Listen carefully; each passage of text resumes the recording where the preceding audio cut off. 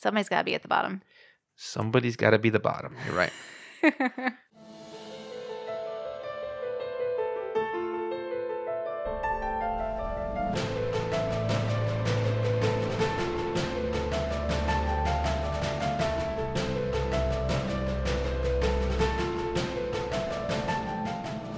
From Rosemary's Baby and Reagan McNeil to Jason, Freddy, and Chucky to Samara, Jigsaw, and Pennywise, we can't get enough.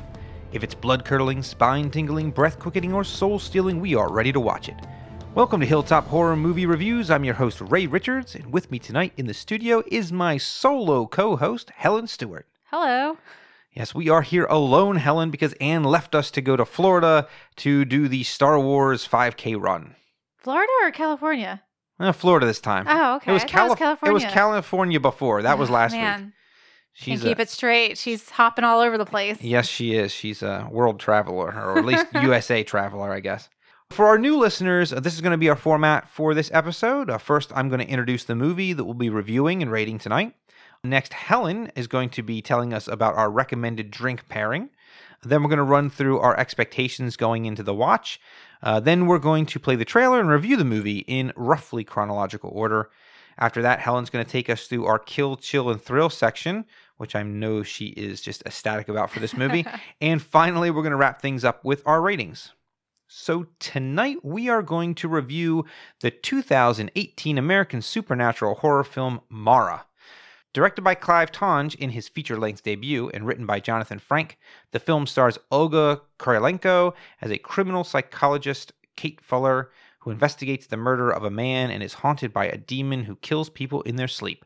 The film also stars Craig Conway and Rosie Fellner. Tonge and Frank based the film's story on conditions and mythology surrounding both sleep paralysis and Brugada syndrome. The film was released by Saban Films on September 7th, 2018. Okay, so for tonight's drink pairing, we decided to go with a Rikas Riesling because Mara is a German-type entity, and Riesling, as we all know, is German wine. That's However, true. This one is from Romania, so I kind of phoned it in. Anne's not here, so I didn't have anybody keeping me in line. That's okay. It's all right. It's a drink. That's good enough. I'm going to... you want to take a drink? Sure, let's take a drink. Okay, let's do it. Here we go. Cheers. Cheers. Or whatever they say in German or Romania. It's not as sweet as I would like, but it's okay. It's true. It's not totally sweet, but that's okay. These are horror movies. We can handle it. All right, well, let's go through our expectations going into the watch. You picked the movie, Helen, so why don't you tell us your expectations? I did. So I've been making a list of all of the movies that I've been kind of Twitter trolling. I don't even know if that's really a phrase, but we're going to go with it. We'll go with it. And this was one that had popped up, and I saw that it was like free streaming on Netflix, so I was excited to watch it at the time. Yeah. Well, you know what? I was excited as well. So, full disclosure, we originally had slated a different movie for this week, but Anne being gone, we kind of re-rigged what we were going to watch because we were going to go with a lighter, funnier movie, but then we figured we wanted the three of us to kind of be able to riff off of each other and make it entertaining. So we kind of reoriented back to something a little scarier or traditional supernatural. And I was excited about seeing this movie when we originally were contemplating it. And then I was kind of like, oh man, we're not going to get to watch it. But then when it came back around, I was excited again. I thought the idea of the sort of criminal psychologist and the sort of cop procedural elements I thought were going to be pretty cool. But moving on. Is it trailer time? I think it's trailer time. All Let's light it up. I'm so not as good as Anne, but we're going to do it. Hold on for... Dear life? Yeah, exactly. Here we go. And it's trailer time.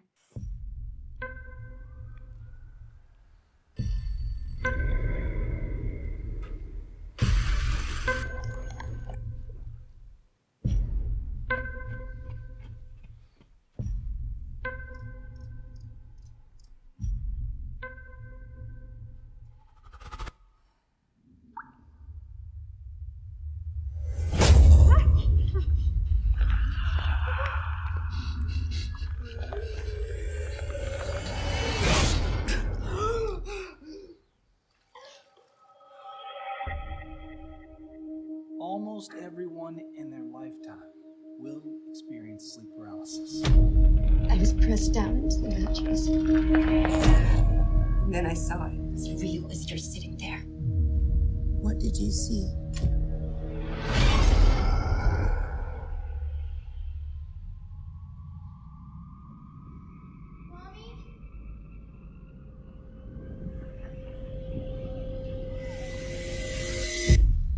Who hurt Daddy? If these are hallucinations, Kate, then how come we all see her? Mara is real, and she's killed before. She marks you first, and then she kills you.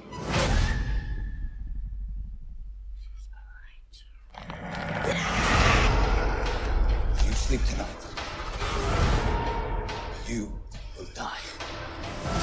Stay awake. Stay awake. Stay awake.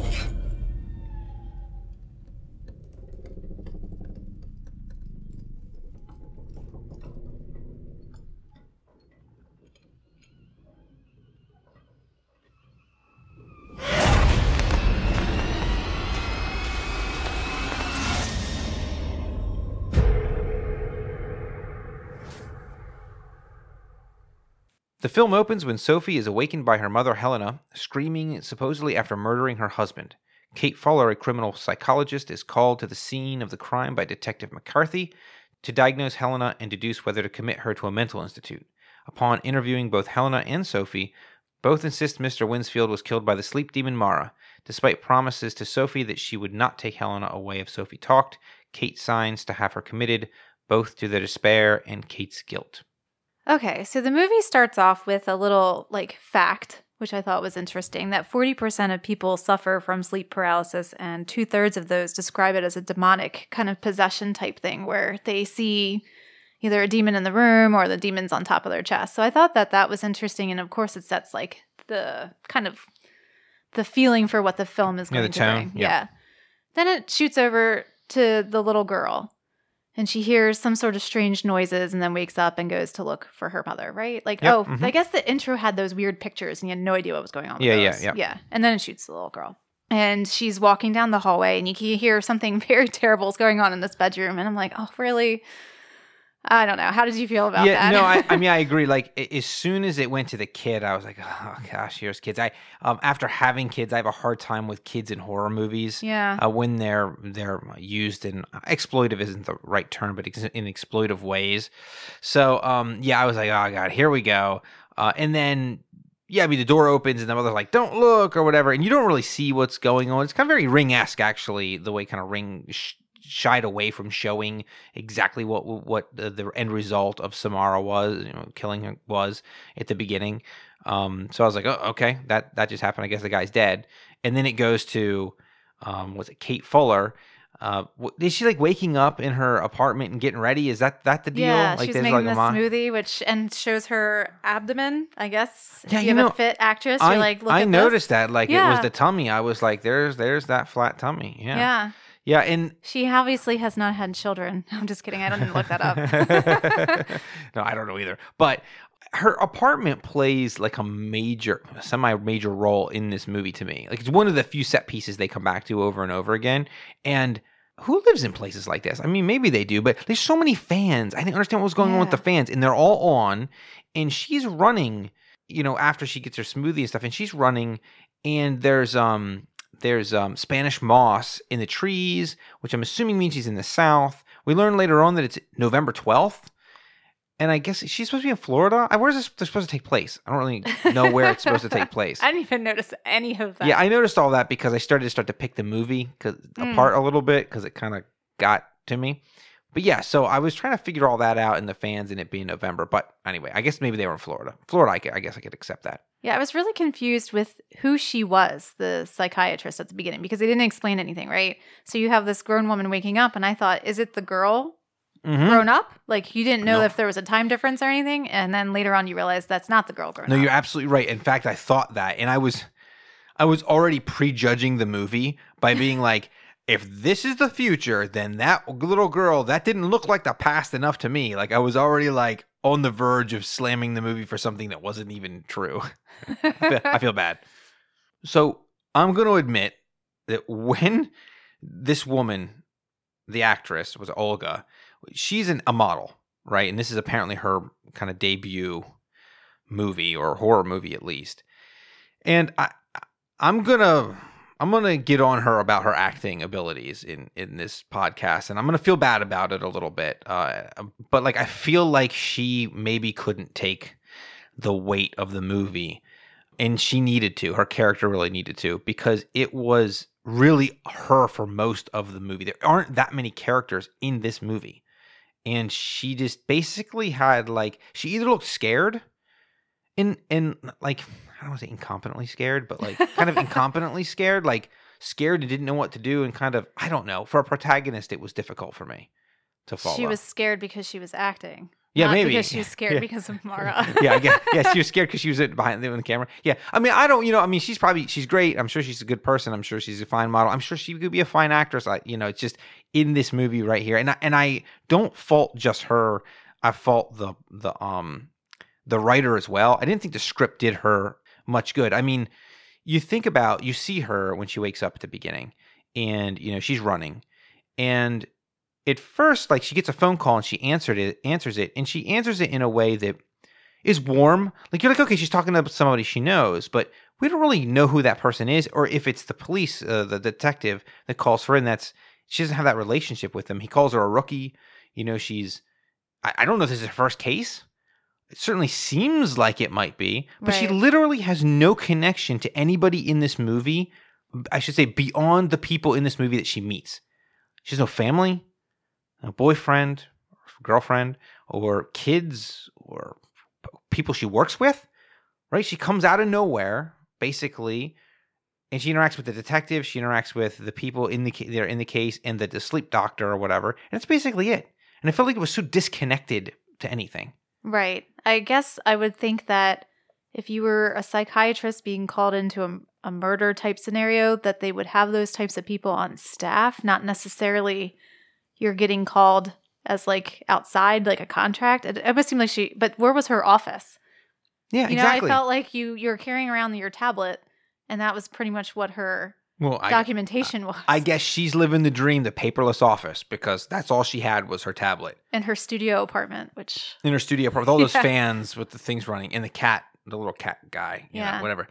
So I was also distracted when she was running by the thigh gap. I'll be honest with you. There is a lot. She's a model, obviously, but she has, like, her legs are so sculpted. When she was running, I was distracted by the legs. She was very beautiful. Yeah. I mean, she's hot. She's beautiful, but it wasn't even like the attractiveness that sort of was distracting me. It was like, how people, like models, their bodies don't look like normal people sometimes. When you look at them, like, you're like, do people look like that? I don't know. Like, normal people don't seem to look. I guess if you're listening from California and Hollywood, maybe they all look like that. But here in good old outside of Philadelphia, Pennsylvania, we don't look like that. We don't tend to look like that. So she had very good running form too. No, she did. Yeah, no, absolutely. Yeah, know. Yeah. I mean, kudos on her physicality, yes. but not so much on her acting. Because I mean, going to her professionalism and how good she is at her job.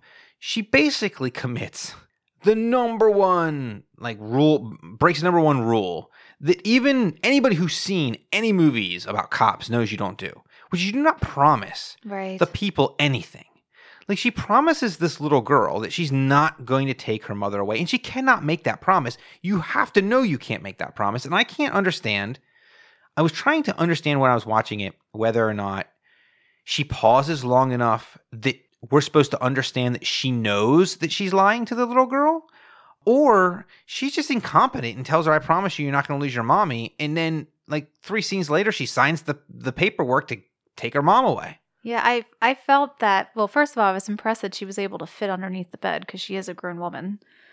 This is where this conversation's taking place. Well, I mean, her head is the biggest part of her, so. I know. I had taken into context what her frame was, but I thought that she was kind of evaluating it and then hesitated and just went with the decision to lie because of her past, which I don't know if you find out that later. I can't remember exactly. You do find out something in there about her mom being sick. You don't know she was schizophrenic. Right. But you know that she was sick. There's a weird way that this movie, I think it's the way the script is written, the way the dialogue is written, that it doesn't feel like people are having conversations more than it does they are talking at the screen, giving you information. Like she does a lot of, especially in the beginning. I think towards the last third of the movie, as you get into sort of the actual plot moving and Mara kind of haunting her and all this other stuff, I think that breaks down a little bit because it's like plot and you're like they're talking to each other to get things done. But like in the beginning, there's a lot of her basically sort of talking at a character, but really direct, like talking to you, giving you information. And I don't know. I'm not a script writer, whatever. I didn't like that. I think that other movies, obviously movies have to convey information to people, right? But I feel like they do it more organically, like people are having a conversation, like there's a scene with characters talking, than it is like just her babbling. Think that I felt her acting was better in the beginning, maybe because she was not talking to another person. That you didn't have to strive to have whatever relationship she was supposed to have with the person didn't have to be real because she was talking at a camera. So it didn't bother me so much in the beginning. But once she started having the relationships with people towards the end, that's where I was like, wow, this girl cannot act. Yeah, I mean, she really only has the relationship with one character. Well, with the girl a little bit, but like mostly with Dougie, the guy you're gonna it comes a little in bit later. with the doctor, I think. Not that there's like a close relationship, but just the interactions with him. I just felt like, are they gonna have a love? I thought at one point they were gonna have a love interest. Yeah, we'll get to the doctor. Yes, I agree. There's with the doctor. Yeah, yeah. I don't know. Yeah, so she basically tells the little girl like, "Hey, I'm not gonna take your mom away," and then she takes the mom away, and that's like the sort of impetus for this guilt that she feels, which plays into the rest of the movie. Yes, that is true. Okay, let's move on. Later the next night, Kate experiences sleep paralysis and sees a figure walking in her apartment. When she regains mobility, she finds nothing. The next day, after finding a possible clue to what happened to Mr. Winsfield, Kate goes to speak to a man named Takahashi. Upon arrival at his house, she finds his decayed corpse, killed in apparently the same manner as Mr. Winsfield. After calling it in, she tries to point out the similarities to the Winsfield case, as well as pushing to have the police investigate a man named Dougie, but McCarthy refuses, disbelieving the Mara legend. So I think what bothers me about this is that she kind of has this conversation with the mom, I guess, about the sleep paralysis in the prison. I don't know what you call that part. No, it's in the psychiatric ward. Is it in the psychiatric ward? Okay. Or is it in the interrogation room? I can't remember. Yeah, that kind of setting, because you're not really quite sure what's going on. And I guess the mom is explaining, my husband had these sleep paralysis issues and he was going to like an AA type forum for it and it was getting better. And then this Mara thing happened. And then that night she gets sleep paralysis and doesn't ever bring it up like, hey, this suddenly started happening to me now too. Yeah. I expected her past to have had sleep paralysis. Right. And I don't know whether that would have been better or worse because it kind of would have been coincidental that she had it and now this plot thing's happening to her with this demon. But like, yeah, she doesn't even say like, wait a minute, I'm getting sleep paralysis now. Right. Yeah, it's just left completely unsaid. She just has it and okay, we're cool, I guess. Right, and we're just going to carry on. But I mean, there's no characters for her to talk to about it either. Like, there's nobody for... I mean, she talks to the police, the detective, which actually, I feel like he is one of the two good actors in this movie. I liked him. Yeah. I thought he had some decent lines that were delivered somewhat organically. And maybe it's easier to write police, right? Just kind of like I'm tired of this shit, police guy or whatever. But I thought mostly he was competent, comparatively. Competent as an actor, I guess. Yeah. Complete ass as a character. Oh, totally. Sure, yeah. But I mean, she has to have a foil, right? So it's kind of like that sort of thing. I kind of felt like that dynamic was it's been so done. Oh, sure, yeah. Well, I mean, this whole movie could be labeled under the it's so done. I mean, the whole movie is very formulaic. It's very, there's nothing unique about this movie, I feel like, that other movies have done what this does better. Right. I do have to say the Mara part was very well done. Okay, yep. You hear the creepy noises, like it's almost you don't get a very good view of her in the beginning. Like there's a flash of like almost looking like a normal person when she's first paralyzed the first, I guess, couple nights. And then you kind of get more of a picture of her later. But she wakes up, she hears these noises, she glances, I guess, over when she's finally able to start regaining her composure and then sees a figure kind of dash off. So I thought that started to play into like, okay, now we're getting a little bit more creepy because I didn't really think what happened with the dad was like novel or creepy to me at all. No. I mean, obviously they slow roll you into Mara and all that. And I think that the focus on her hands, once again, very much like The Ritual, like there's a focus on the hands as something that, makeup artists can do convincingly, and they look, creepy. And, you don't have to focus on her face, which might require CGI or anything like that, which would kind of maybe look faker. You know what I mean? That's true. So like I like that whole thing. And I don't know who portrays Mara. I don't know what actor or actress portrays Mara, but they do a good job. They're like super skinny and super spindly and right. super kind of gross looking. Sorry, but I'm sure in real life they're lovely, tall people. So then she finds this clue of the Takahashi. Yep, Takahashi. That was some sort of thing on her tablet that she had taken pictures of, and then a piece of paper that she had randomly, right? No, yeah. So put together. So she took a picture, I think, of in the house or whatever, right? She had taken some pictures, and one of it was the coroner, but then the other, I think, was, I don't know, she turned it over. Right. Something was written on it. Was it the drawing on it? Was the girl drawing on it? And she flips it over, and then it's like, oh, wait a minute, and then the scaling is perfect. She just matches it right up to her tablet picture. It's just like the paper's scaling is exactly correct, and it says Takahashi knows more, and then she goes to find Takahashi. Yeah. Well, the address too. It was very nice that they left the address there. Yeah, I mean, it was super nice, actually. I mean, it does make sense to some extent, right? Like, it does make sense because later on you find out they were trying to investigate stuff on their own. But yeah, the Takahashi scene, like, I don't know, seemed to drag on a little too long for me. Like, her looking around. I mean, the movie's only 98 minutes, but it certainly feels longer than 98 minutes to me. It was a very, very slow crawl of a movie. And when I had looked at reviews after watching it, they had kind of said it was like a sleepy pace. And then all of a sudden you get a little horror interspersed. So it wasn't very positive in the review in that sense. I just feel like, so you enter this house, knock on the door, he's not answering. It almost looked like somebody looked through the window when she first rolls up. So you're thinking somebody's hiding in there, but that doesn't pan out. Yeah. It's just whatever, I guess, the camera angle. She's walking through, then the flies come, and I'm like, she wouldn't have made the reaction for the smell when she did. She would have noticed it entering that house. Sure, yeah. It was only a week of decomposition, I think, right? Yep. So you're just kind of like, really? Like, you should have called it in way before you pulled that sheet off. And I don't think that you would have, I don't think you go forward. Right. You smell death.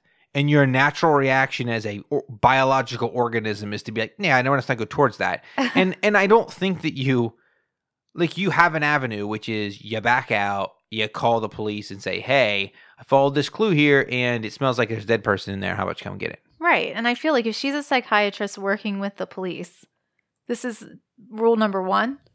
Don't enter a crime scene. You can smell it from a distance. I don't know. Is she working with the police? Like I said, I don't know exactly what her capacity is. I mean, and yes, it's so weird. She's not connected to anything. Yes. Kate goes to visit Helena in the mental institution, who explains how she and her husband knew Dougie from a sleep paralysis support group, and begs Kate to let her see her daughter again, insisting she will die that night at the hands of Mara.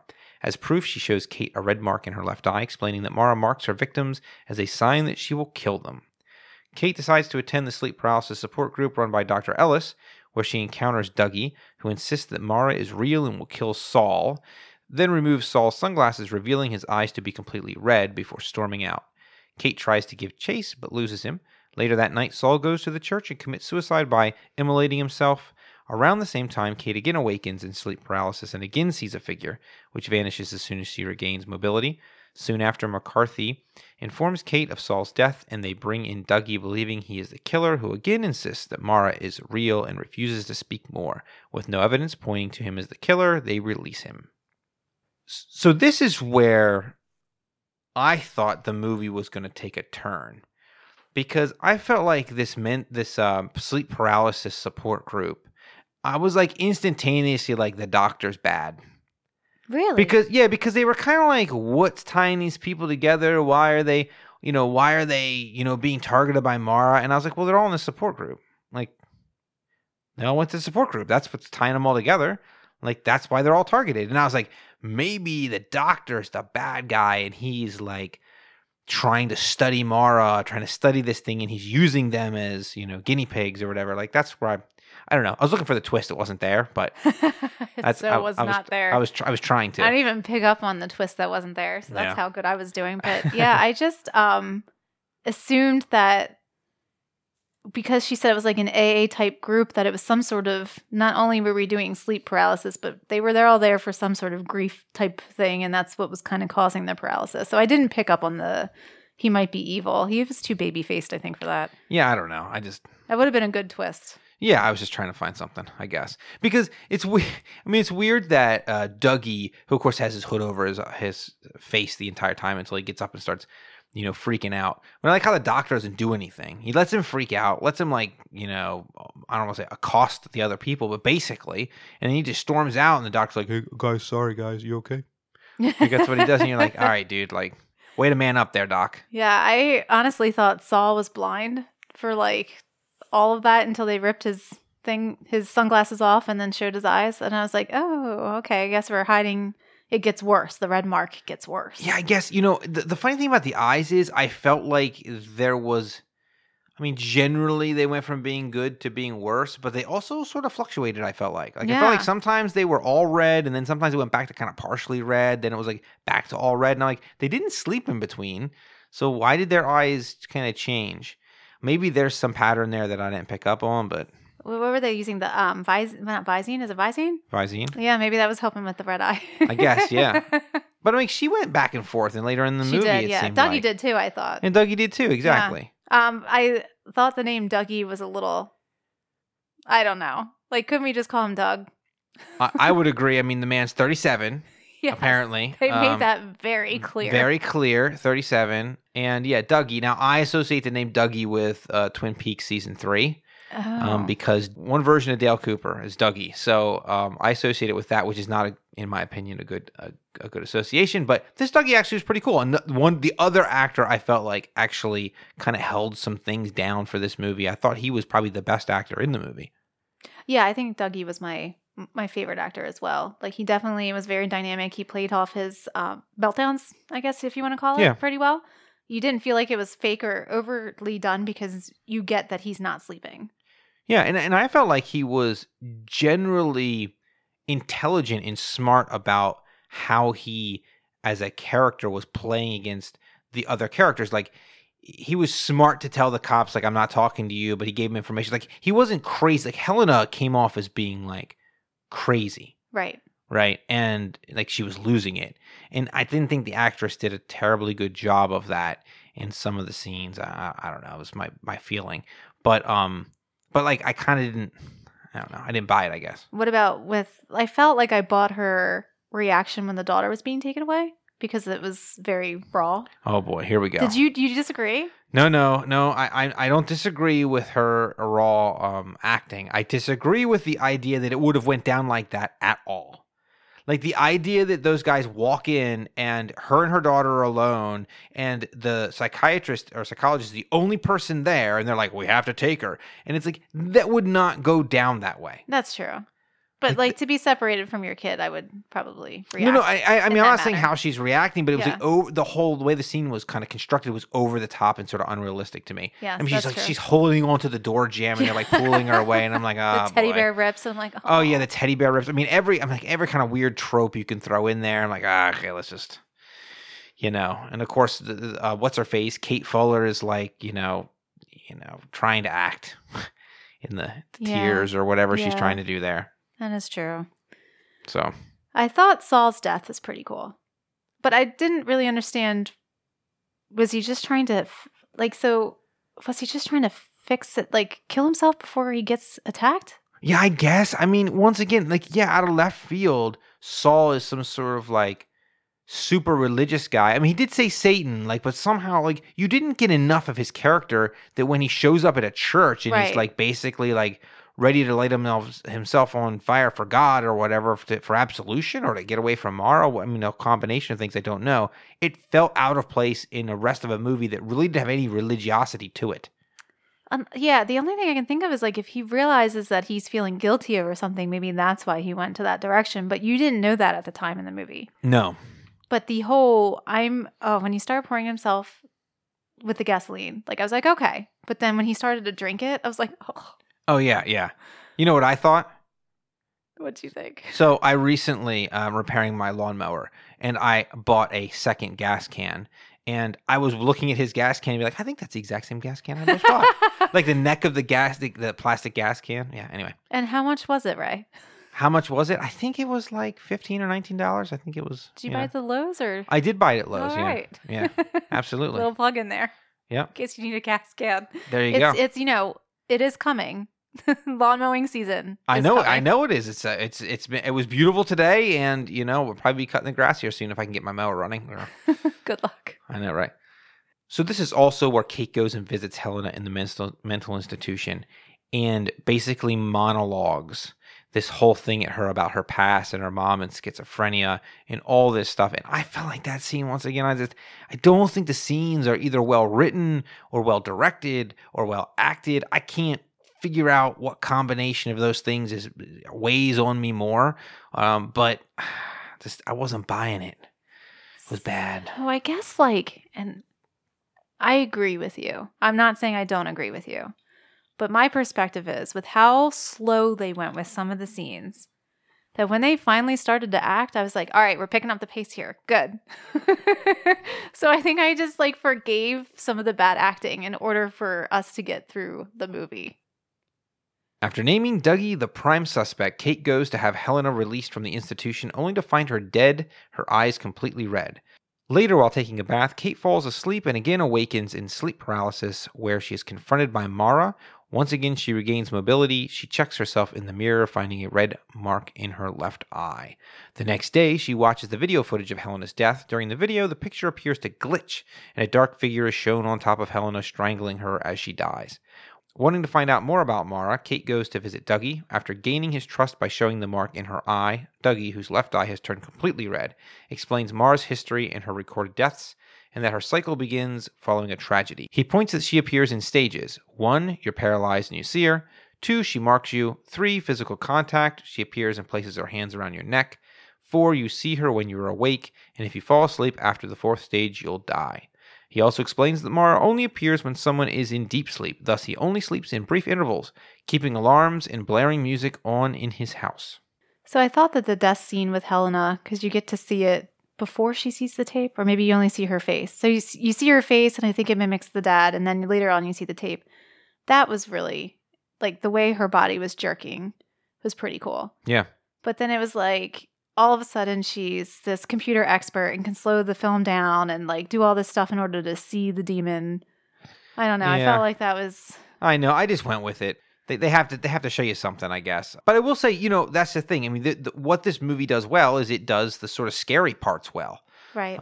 It does Mara pretty well. It, the contorted bodies and the broken necks and the way that the faces look are generally pretty horrible.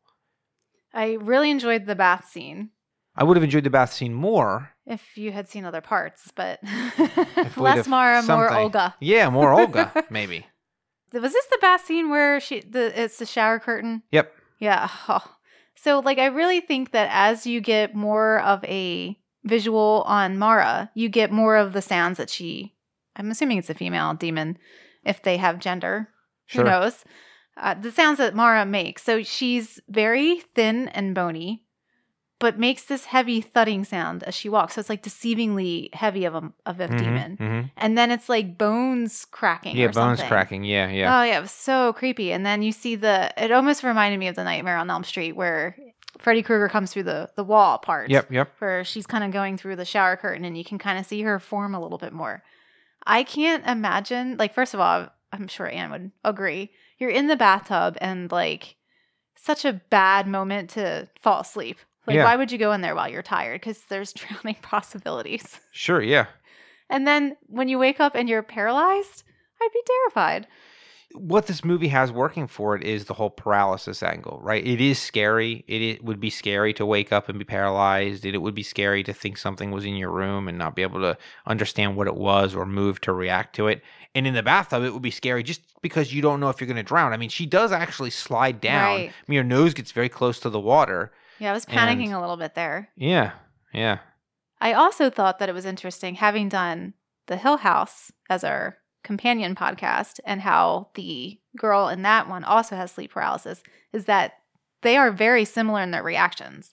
Like, there wasn't one where I was like, oh, well, Hill House did it this way and you're doing it this way. So they must have really studied it. And I thought that they did a really good job of portraying it if that's actually how it looks. Yeah.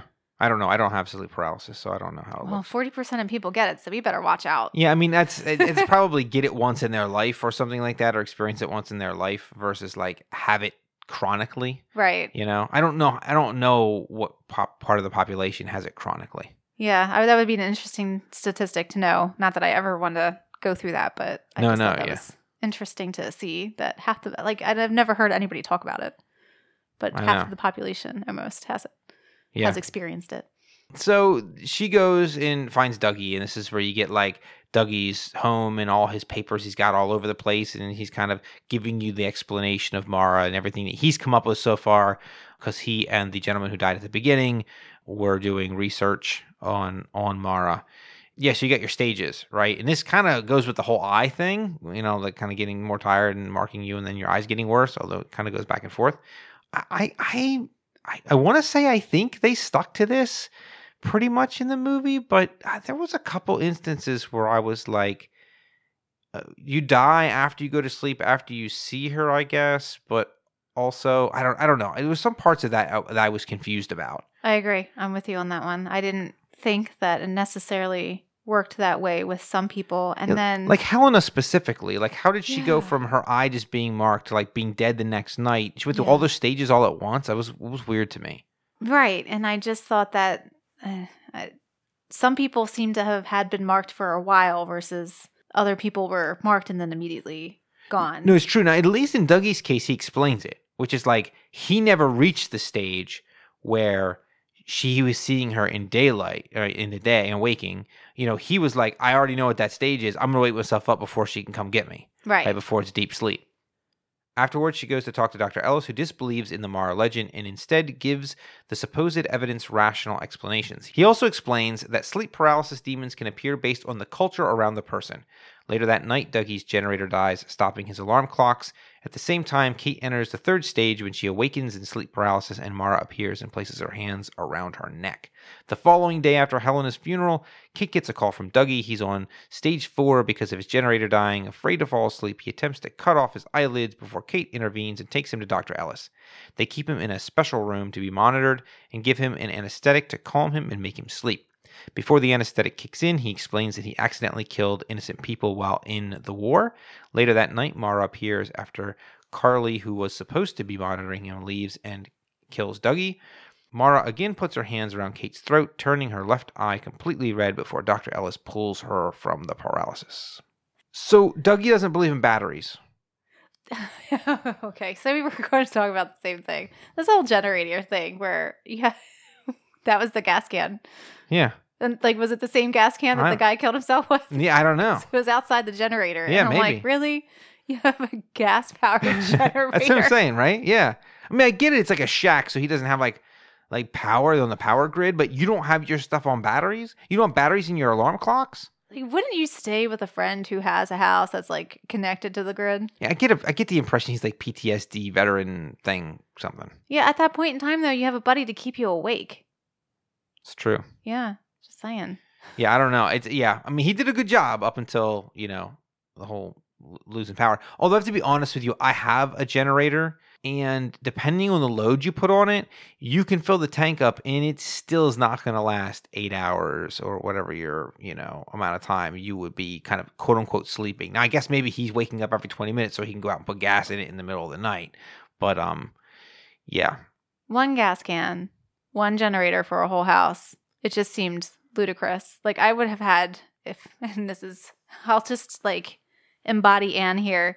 I would have had a plethora of gas cans waiting, so I wouldn't have to then go to the gas station to go get more, because like that's obviously what was going to have to happen. And if you're in the boonies, which you're assuming that you are, if you are running off of a generator, He's on some island that's Yeah. full of trees. you're just like, what were you thinking, buddy? Yeah, I don't know.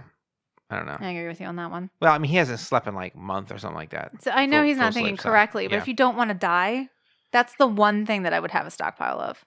No, it's true. I mean, although he does decide to try to cut his eyelids off, which was pretty gross. Can you sleep without eyelids? That's where I was like, does this really solve your problem?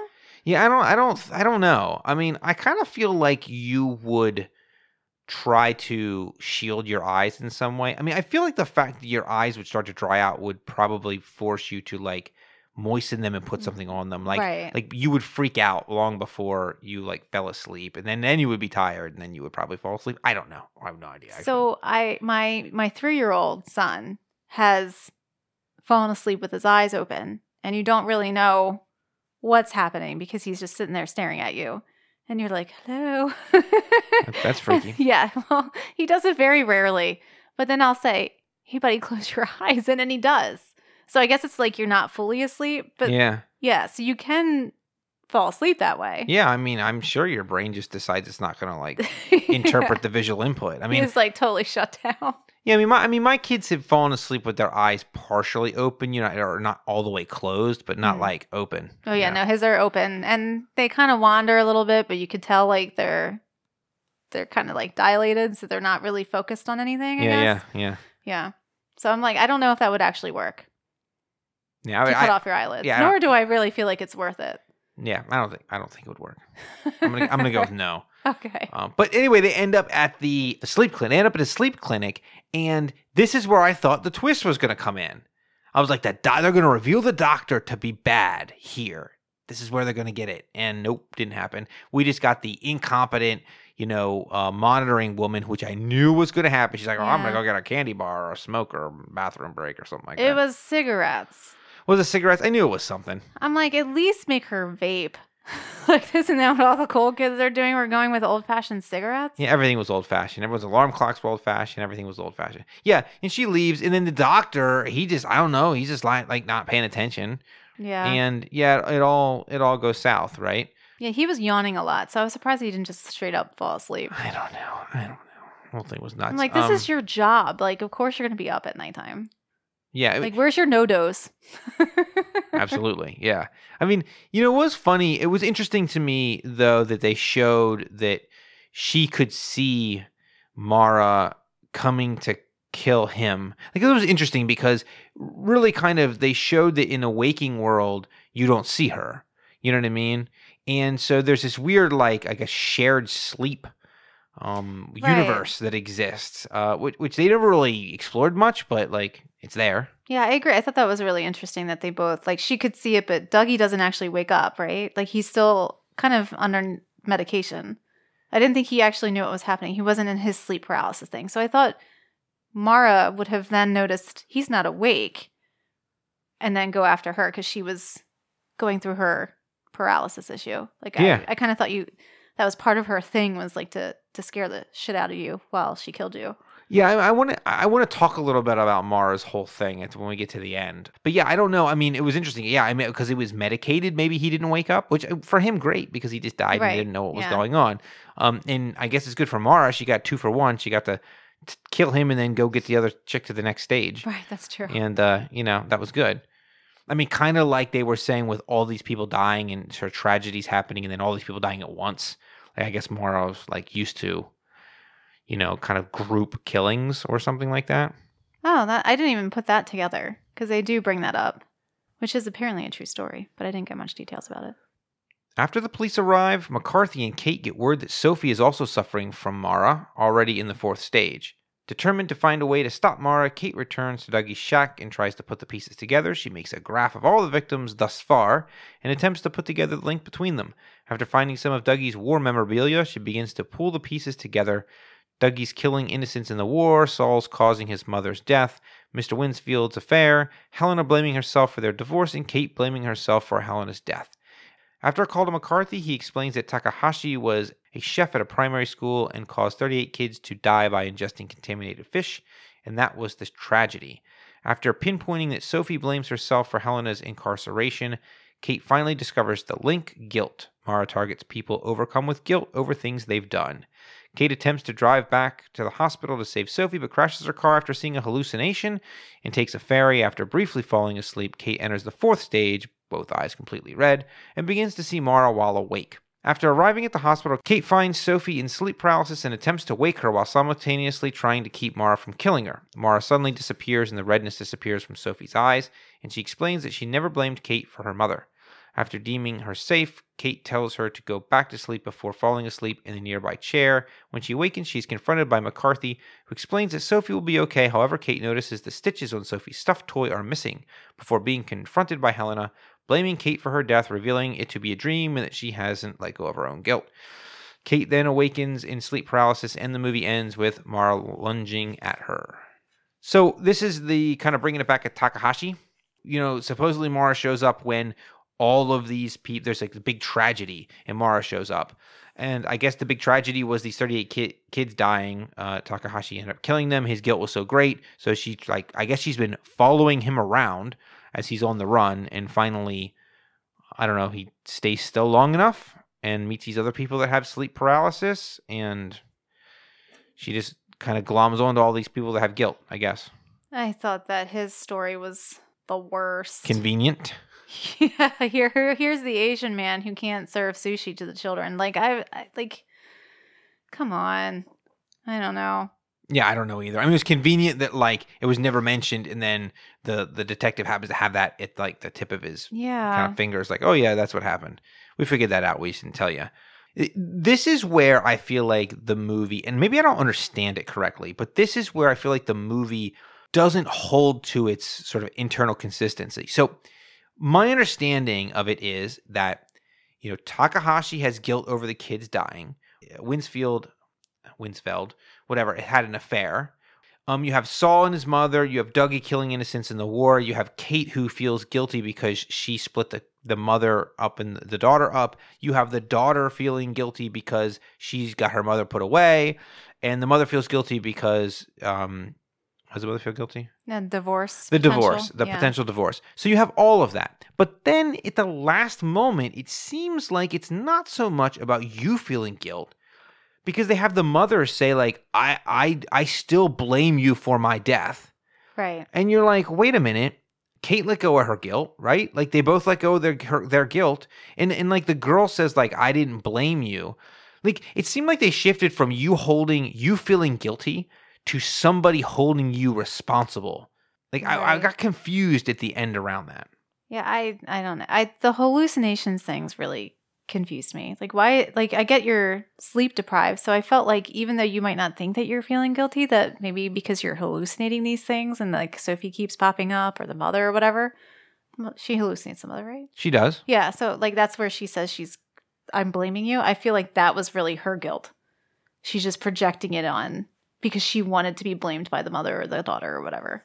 Yeah, I guess, but it seems... It didn't come across right. Yeah, and I guess the weird thing is, they had just come from that scene where, her and the daughter have this cathartic moment where the daughter's she's like, it's not your fault. The daughter's like, oh, okay, I guess that's fine. And, it's not your fault either. And, I felt like, obviously, to have the ending you have, it has to be a trick, and then, she comes at the end, and I get that, but I felt like they had to fudge their whole guilt thing to get that to really work. Yeah, and I didn't really know, so does she die in the end? Because every other time she's sitting on your chest and doing something, and this time it was like she bum rushed her. Or is it a possession? I don't know. Yeah, I don't know. Everybody wants to make their sequels. Sure. I think she just was bored of walking, and she just decided she was going to fly in this time. Okay. I don't know. Yeah, that was weird that she did levitate at that point. Yeah. I mean, you didn't need to do it. I mean, I thought it was creepy when she came in from the room into the room, and you see the shadow on the ground first. Mm-hmm. I thought that was all very creepy. It was all very well done. But yeah, I just couldn't get behind the whole thing. I felt like that Kate would have known whether she still felt guilt over the mother being separated from the kid and the mother's death. I felt like they very clearly sort of kind of made it sound like that the mother was still not like letting her off the hook. And I get what you're saying, which is her dream. Right. So it's really her interpretation of what the mother would feel. But also, like, there's a dream demon who actually is a dream demon. So what's to say that this isn't somehow Related to her. this mother's kind of ghost or something, right? Yeah. I don't know.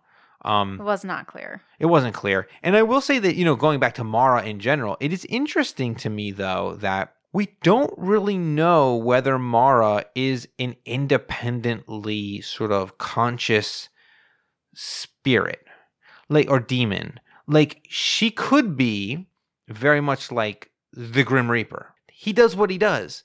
His job is when you die, he takes you to the other side, right? That's what he kind of does. It isn't a personal thing.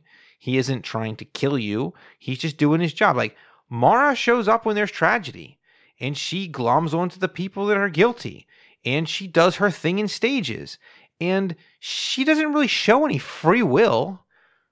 I feel like I can see what you're saying, because it's not like you see any expression on Mara's face or anything to say like she's getting her jollies off of terrifying the living daylights out of everybody and sitting on their chests. But it did seem that it wasn't like, I'm going to just show up and do what I need to do. There was like I'm going to scare the shit out of you while I do it.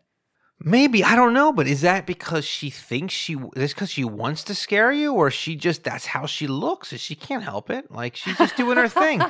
Like, she's old and bony, and she's crackling along because she has to kill you because you have that guilt. And like, even when she's like strangling people, she isn't like in your face. They never show her like in their faces, like somehow taking pleasure. I didn't feel like they really showed that. Maybe. I don't know. Did you feel like they showed sort of her? No, they never really focus on her face. I know. That's what I mean. I feel like you're right. Like, you don't know. But I just think that if you were just there to do a mission, you wouldn't carry it out like that. People are putting them. Yeah, I don't know. But I don't know. I mean, she literally has been doing this since the beginning. It's almost like, to me, because she could almost be like, she's like a spiritual, I gotta say state of being, but like, yeah, she's not necessarily evil. She's just doing what she's supposed to do. That's what she does. Wild animals, like, kill other animals and eat them. Like, they're not evil. That's what, if you're out in the woods and there's a pack of wolves and they eat you, are the wolves evil? No, they're just wolves. Wolves. That's what wolves do. Mara does whatever she does. I'm not bought in on that. I just saying that the movie leaves it vague enough that you could be like, that this isn't really. You're right. I can see that. It's not like Samara, who's like, I am evil and I'm out to kill everyone I can kill. Mm-hmm. I do have some fun facts. All right, give us the fun facts. All right. So Mara is a real demonic type. Not demonic, but malicious entity of Germanic and Slavic folklore that does ride on people's chests while they sleep, bringing on the bad dreams. So it's not the same type of thing where she'll stalk you until you pass away. Yeah, so she doesn't kill you. It's more like she's the cause of bad dreams type of idea, right? Yes. So in order to become, apparently in this folklore, it's not just one Mara. You can become a Mara. Oh, nice. So there's criteria to be a Mara. Let's see. So you can be a soul of a person, alive or dead, such as a sinful woman, someone wronged, or someone who died without confession. So obviously this is very religiously based. Yep. Or if you're the seventh daughter, sucks for you. Yep, sucks to be you. Having one's name pronounced incorrectly while being baptized. So out of your control, and I don't think that's fair. Yeah, that's completely unfair. This is my favorite. Not this particular section. Having multicolored eyes, or, this is my favorite, a unibrow.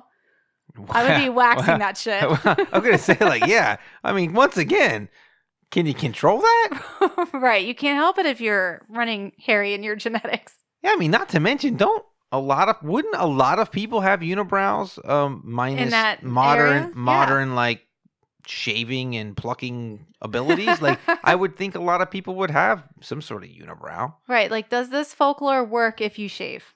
You don't know. Yeah, I don't know. It'd be like saying women who don't shave, women with hairy legs could be. Well, wouldn't most women have hairy legs if, you didn't shave, you didn't have razors to shave? The last criteria is not as fun, but it was women who were promised to marry a man, but he marries another. Also out of that woman's control, so I don't think it's fair.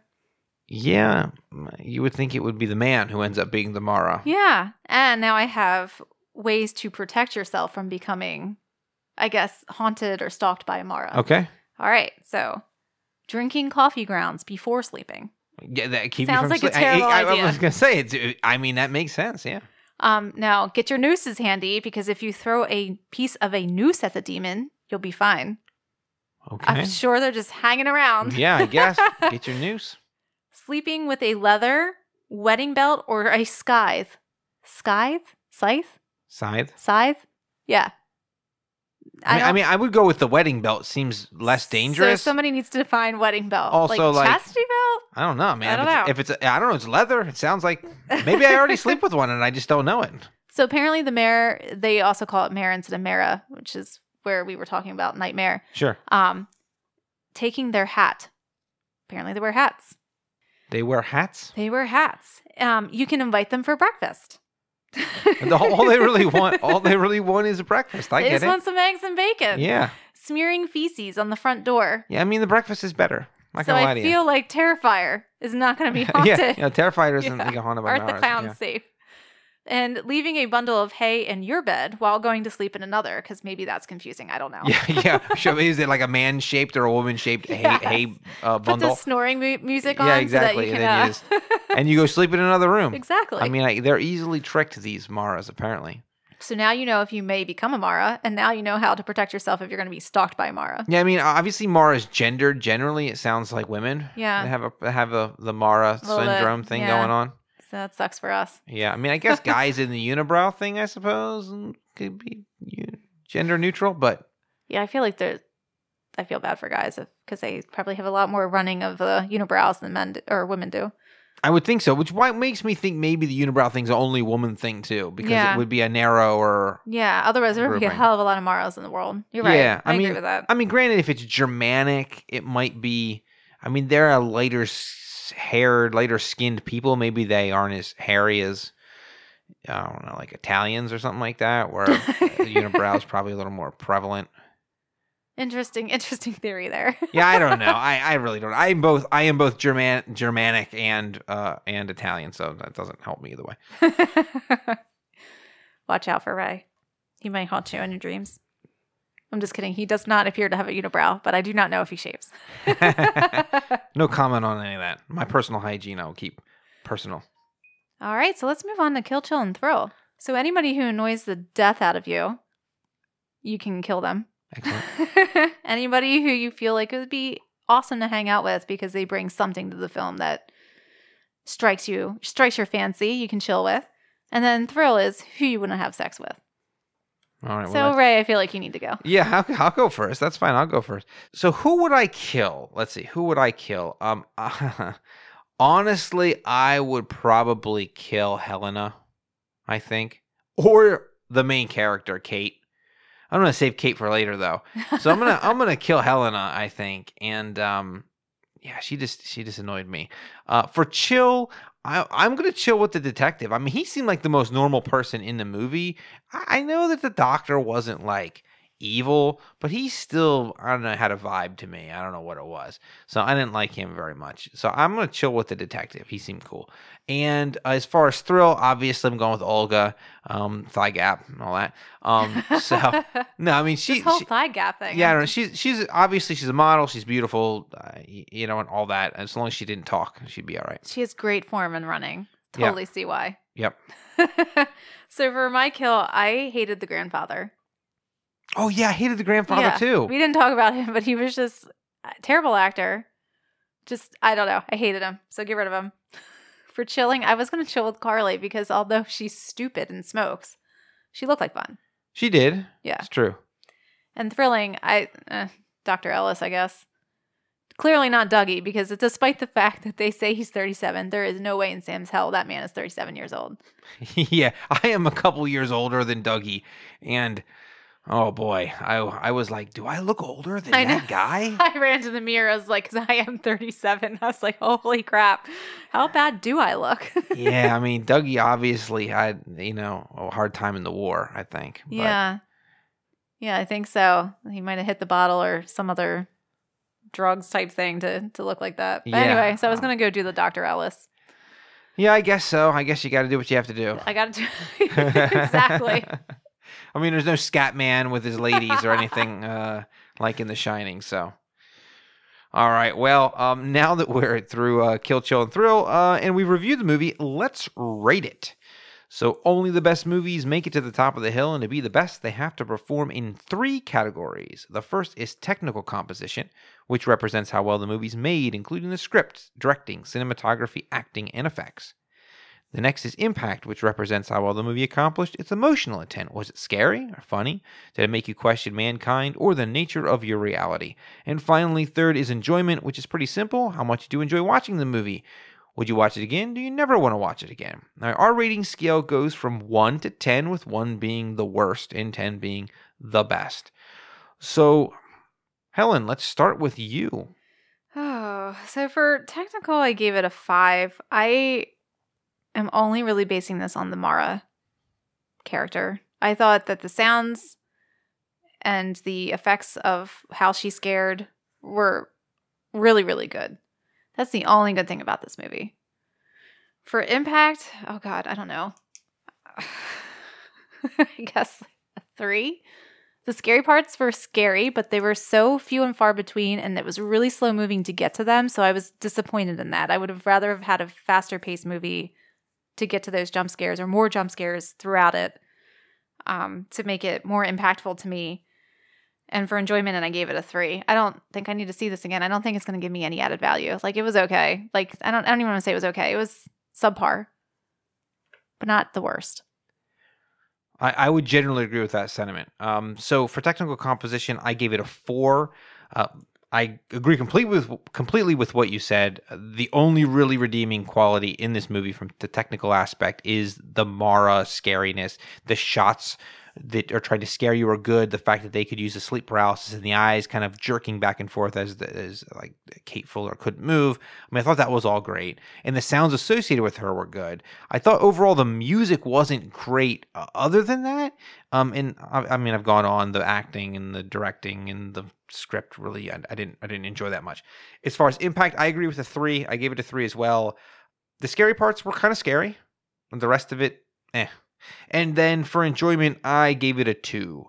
I don't really think I would watch this movie again, and I don't think I would recommend it to anybody. It really is not that good of a movie. It isn't the worst movie I've ever seen. It is perfectly serviceable, I guess, if you don't have any other options, but there are other movies that do what this movie tries to do much better. Agreed. Okay, so I have tabulated the scores since Anne is out. And Helen, you gave this movie a 3.67, and I gave this movie a straight up 3. And if you average all those scores together, this movie comes in at a 3.33, which is, out of the 20-some movies that we have reviewed so far, the lowest rated movie, worse than the old lowest rated movie, 13 Ghosts, and then Evil Dead 2, which I know some listeners probably just hate us for, but yep. So we have a new bottom of the hill, not a new top of the hill. Somebody's got to be at the bottom. Somebody's got to be the bottom. You're right. All right. Well, if you enjoyed this podcast, help us grow our audience, rate and review us on iTunes, and please share with your friends and family on Facebook, Twitter, and other social media platforms. Give us a shout out to tell us how we're doing or to suggest movies to review. You can find us on Facebook and Twitter. You can also email us at hosts.hth@gmail.com. I want to thank you for joining us for this episode of Hilltop Horror Movie Reviews. I am your host, Ray Richards, and on behalf of my co-host, thank you for listening, and I hope you'll join us next time.